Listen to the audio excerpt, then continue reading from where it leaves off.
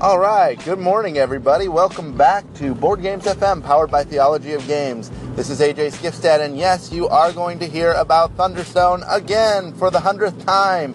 Thunderstone Quest. I finally got it to the table. It got shipped to me on Tuesday, and it was awesome just opening that up and looking at all the components and pieces and parts and the cards and sleeving the cards. I just had a blast doing that. You guys know what it's like to get a new game. It's like Christmas. And that's exactly what it was like when I got Thunderstone Quest. So I sat down that night and I played through a couple hands just solo. Not that there's actually a solo variant yet. There will be. But I kind of played through a couple hands solo. And I thought, I hope this game is good, because right now I don't know. It just feels like it might just be another deck builder. I don't know. And so I was really hoping. I thought it's gotta be.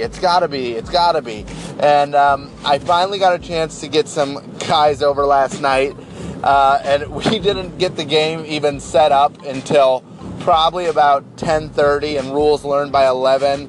The game was not finished till about 12:45, 12:50.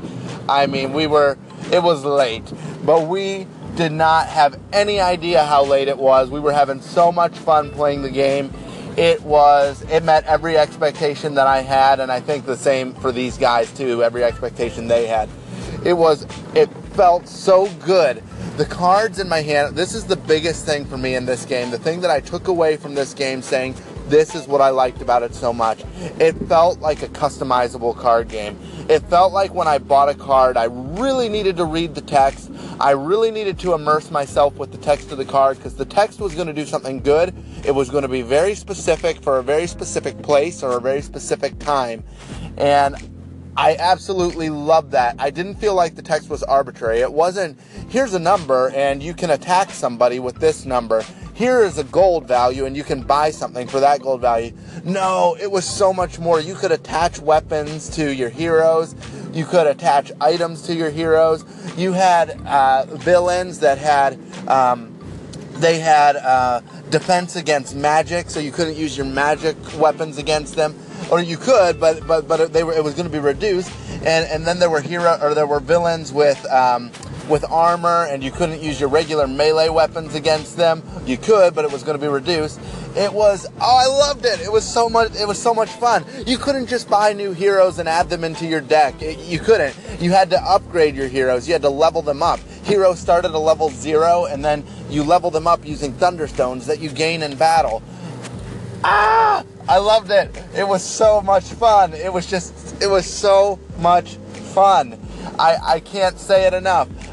This is just a first impressions. I'd love to do a full-scale review on this game because, I love it. I can't wait to get it to the table. Get it. It's going to be in retail stores soon. Pick it up. It's good. It is really, really good. Thunderstone Quest. That's my first impressions on it. I can't say enough. Check you later. Hey everyone, Jeremiah here with Board Games FM. Wanted to get things going today. I know AJ's talking about Thunderstone, which is the opposite of what I want to talk about. I want to talk about games you can travel with. My family and I are heading to Disney, and it's going to be an awesome week. We're doing the whole road trip thing, so wanted to talk about games that are easy to pack, easy to play in small spaces, in a hotel room, on a coffee table, or an end table, or something like that. So what are your thoughts on games like that? Obviously, Thunderstone and its 17-pound box do not fall into this category, but wanted to get some ideas there. I know single deck games are usually good for this. I got to play Mana Surge. I'm going to do a first impression segment on that one soon. Excuse me. And so we'll be talking about a few other things like that as the day goes on, but wanted to get this conversation going. Call in, give me your recommendations. I'm thinking some Flux decks, some things like that. Games that are, like I said, single deck. Everybody's playing out of the same deck. Are much easier. There's a smaller footprint. A lot of the green couch games fall into this category. Best Treehouse Ever, Jurassic Attack is good for the boys. They love that 2-player action on that one. And Rocky Road a la mode, although I don't have a production copy. I think I've got the prototype somewhere. I'm just going to leave that one out there, Jason Kotarski. And I think that's all I'm going to go with for right now, but I'd love to hear thoughts and ideas from you. So use that call-in feature here on the Anchor app, and we will talk to you soon. Hey everyone, Jeremiah here on the newly revamped Anchor app with Board Games FM. Checking things out here, but while I'm at it, I wanted to give you some first impression thoughts on the game Sherlock Holmes. So I got this game last year at Origins, and I want to thank Ross from IDW Games for handing it to me. This game is actually, on the surface, I'll just say the theme is a little silly. It's a cat version of Sherlock Holmes, and you're trying to catch Furiarty. So you can see where I'm going with this. The theme, first impression is, theme's a little bit silly, but truthfully, there's a fun little game here. The game is deduction. Everybody has a card that they put in a stand that faces away from them, so they don't know what it is. It could be one of 5 characters, and which also has an hour on it, which is, 1 through 12.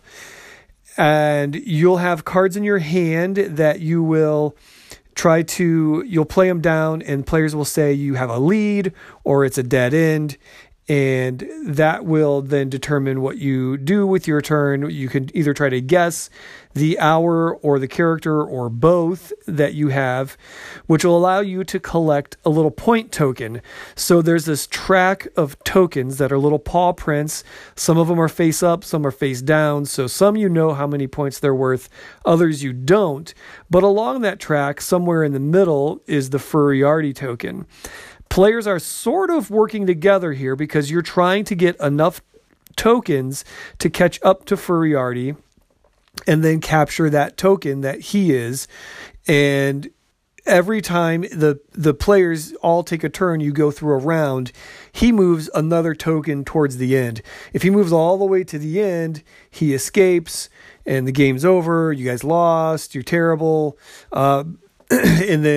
But if you catch him, whoever has the most tokens wins the game, sort of, as the best player that was a part of the game.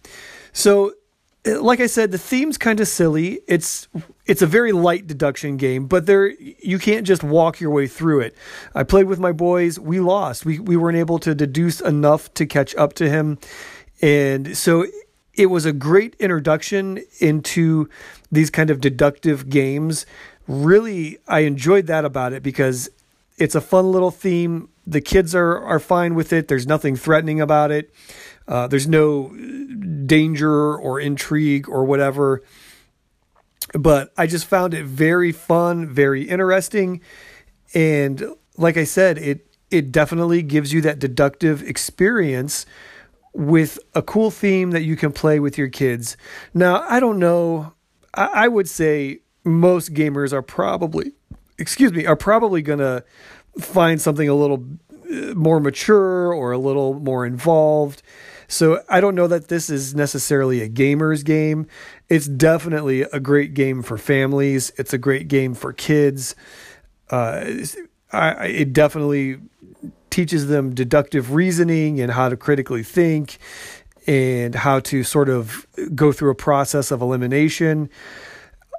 But it's, like I said, maybe not so much a gamer's game. I really enjoyed it though, and I recommend it if you want to pull a game out for, family time, for gatherings on holidays, things like that. This one is definitely a step up from Monopoly or Candyland or something like that. So there it is. That's my first quick impressions of Per Lockholm, Furiarty's Trail from IDW. I want to thank them again for handing me that copy. And if you want to check it out, you can always look them up online. And I'll be doing some more content on this over on theologyofgames.com. So look for that soon. And let me know what you think. Go ahead and leave us a voice message. They're not call-ins anymore. Have you played this one? Anchor has changed it to voice messages. You can leave us a message on the Anchor app and let me know, have you played this? Do you agree with me? Do you think it's cool for families? Has your gamer group played this and maybe they have embraced it and they enjoy it? Let me know. Sound off here on Anchor, and we'll talk to you soon.